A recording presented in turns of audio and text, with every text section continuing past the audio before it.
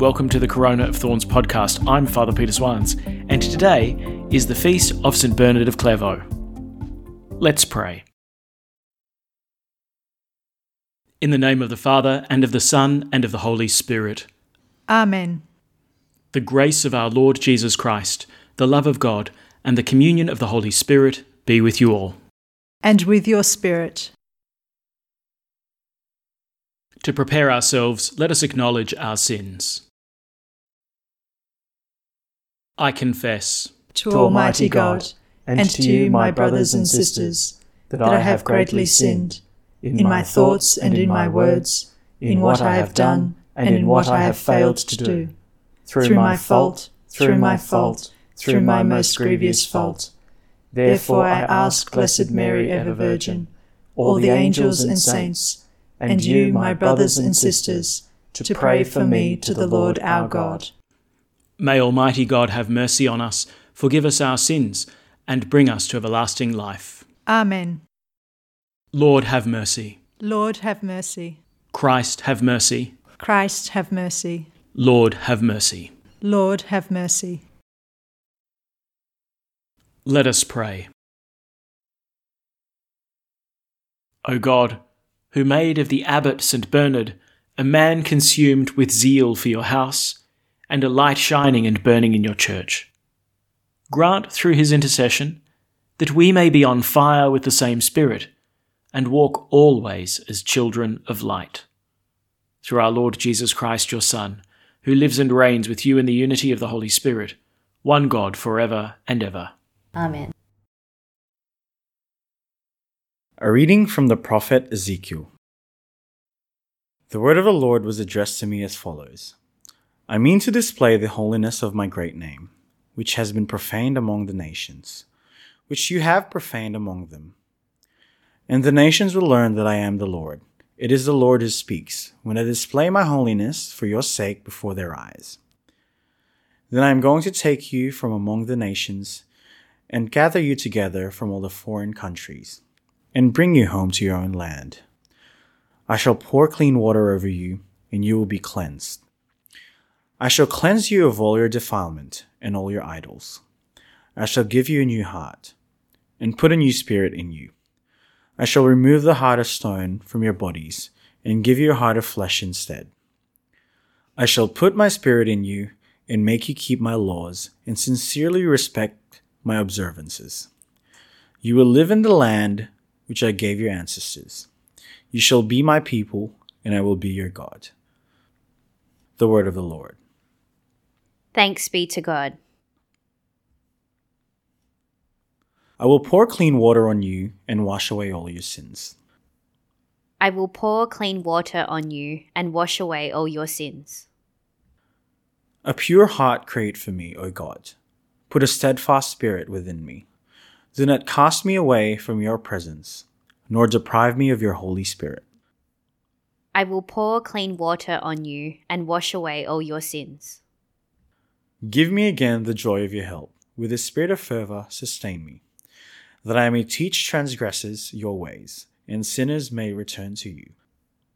I will pour clean water on you and wash away all your sins. For in sacrifice you take no delight. Burnt offering from me you would refuse. My sacrifice, a contrite spirit. A humbled, contrite heart you will not spurn. I will pour clean water on you and wash away all your sins.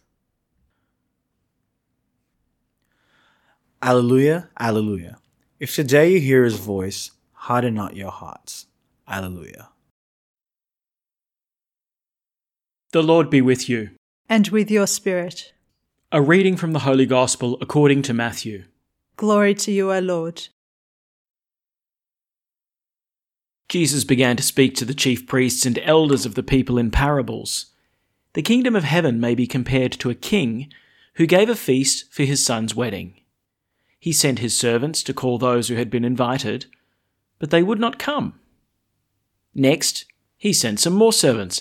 Tell those who have been invited, he said, that I have my banquet all prepared, my oxen and fattened cattle have been slaughtered, everything is ready, come to the wedding. But they were not interested. One went off to his farm, another to his business, and the rest seized his servants, maltreated them, and killed them. The king was furious. He dispatched his troops, destroyed those murderers, and burnt their town. Then he said to his servants, "The wedding day is ready, but as those who were invited proved to be unworthy, go to the crossroads in the town and invite everyone you can find to the wedding." So these servants went out onto the roads and collected together everyone they could find, bad and good alike, and the wedding hall was filled with guests. When the king came in to look at the guests, he noticed one man who was not wearing a wedding garment, and he said to him, "How did you get in here, my friend, without a wedding garment?" And the man was silent. Then the king said to the attendants, "Bind him hand and foot, and throw him out into the dark, where there will be weeping and grinding of teeth. For many are called, but few are chosen." The Gospel of the Lord. Praise to you, Lord Jesus Christ. Okay, so we've hit a pretty significant turning point in the book of the prophet Ezekiel. Let's just quickly recap and see where we've come from. See, Ezekiel, if you remember, was a prophet who was taken into exile in Babylon early. You know, the first attack of the Babylonians against Jerusalem, Ezekiel got deported, and he's in, kind of a refugee camp, I suppose, on the river Kebar. And, that's when he begins prophesying. And the word is, you got to be faithful to God. You pledged yourself in covenant to him, so be faithful to the covenant. And, if you remember, the reality of being in covenant with God means that, you belong to him. He belongs to you. That you're in this mutual relationship of belonging. In other words, if you break the covenant, what do you lose? You lose yourself. If I cut the relationship I have with God and I've given myself to God, I lose me. And that's what Israel's been doing. They've been defiling themselves and the temple with their idolatry. They've taken on the practices of their neighbours. And so the thrust of these prophecies of Ezekiel is, look, turn back to God, repent, or else something worse is going to happen. The Babylonians are going to come back and they are going to destroy Jerusalem. And, more significantly, destroy the temple in Jerusalem. And the vision then that Ezekiel gets is of the glory of the Lord. So this kind of manifestation of God's holy presence, that the glory of the Lord will leave the temple. And if you remember, we saw this vision of the glory of the Lord leaving the east gate of the temple, going through the Kidron Valley, up the Mount of Olives, and east, out into the desert, out towards Babylon. Which is kind of shocking, right? Because remember, Ezekiel's in Babylon. And Ezekiel having a vision of the glory of the Lord is like, Lord, what are you doing here? You're supposed to be in Jerusalem. Well, no, I've left Jerusalem because the idolatry going on in the temple is a sign that, it just really isn't God's home. And so, this is sort of this moment where God says, well, we'll have it your way then. But in the midst of that vision, right, God leaving the temple, this kind of devastating picture of abandonment, God said this, right? Remember? The Lord says, I will gather you together from the peoples. I will bring you all back from the countries where you have been scattered, and I will give you the land of Israel. They will come and purge it of all the horrors and the filthy practices. I will give them a single heart, and I will put a new spirit in them. I will remove the heart of stone from their bodies and give them a heart of flesh instead, so that they will keep my laws and respect my observances and put them into practice. Then they shall be my people, and I will be their God. So that was chapter 11. And from there, we hear further judgments on Israel, judgments on the neighbouring nations to Israel. And then you hit chapter 33, And like that's where the devastating news comes to Ezekiel. One of the survivors comes from the siege of Jerusalem and informs them all, it's gone. Jerusalem's gone. The temple, it's gone. You can imagine what that must have been like for the exiles. Suddenly finding out that there's actually no home to go back to. This place, Babylon, might actually just be home now. But worse than that, where's God gone?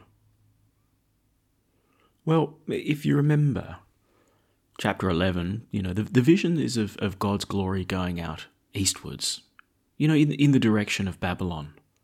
And that we had that prophecy then that God would gather his people from the nations and that he would remove their heart of stone and give them a heart of flesh, give them a heart that would make it possible for them to be obedient to God and to love him. Well, that's where we're at now in the first reading. We get to chapter 36, and basically that first promise that's given in chapter 11, it gets expanded now. It gets expounded upon. Look, here's what I'm going to do. I'm going to take a remnant, and I'm going to bring them back.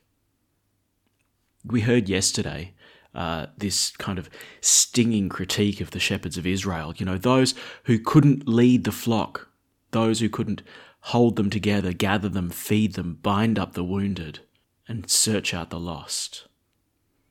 That Israel would receive a new shepherd.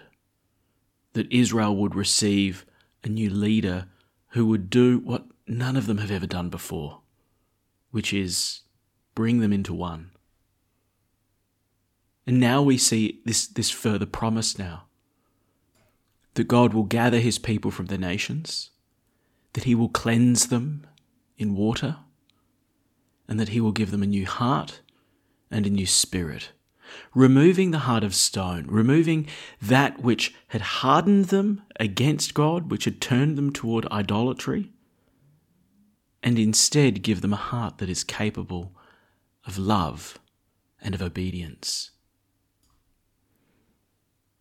This little passage that we have for the first reading, it finishes like this, and put yourself in the shoes of the exiles and imagine what this line must have meant to them. You shall be my people, and I will be your God. Now, this prophecy from Ezekiel, this word of the Lord that is spoken to them, reminds them that God hasn't abandoned them.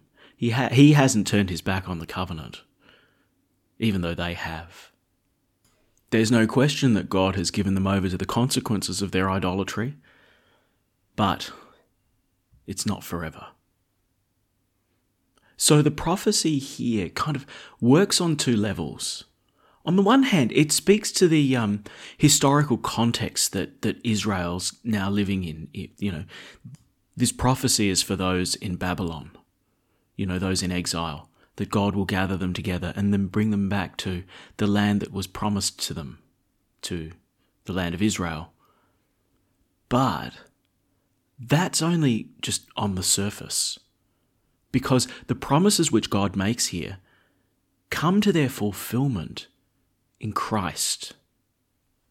Because what's the true exile? The true exile isn't modern-day Iraq. It's not Babylon. The true exile is our distance from God, which is sin.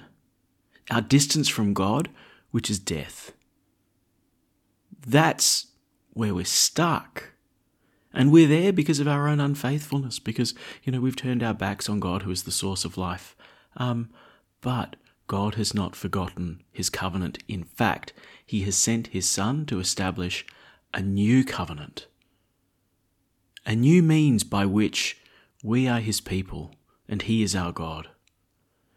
That the Lord has come, the Lord Jesus has come to gather us from where we were scattered.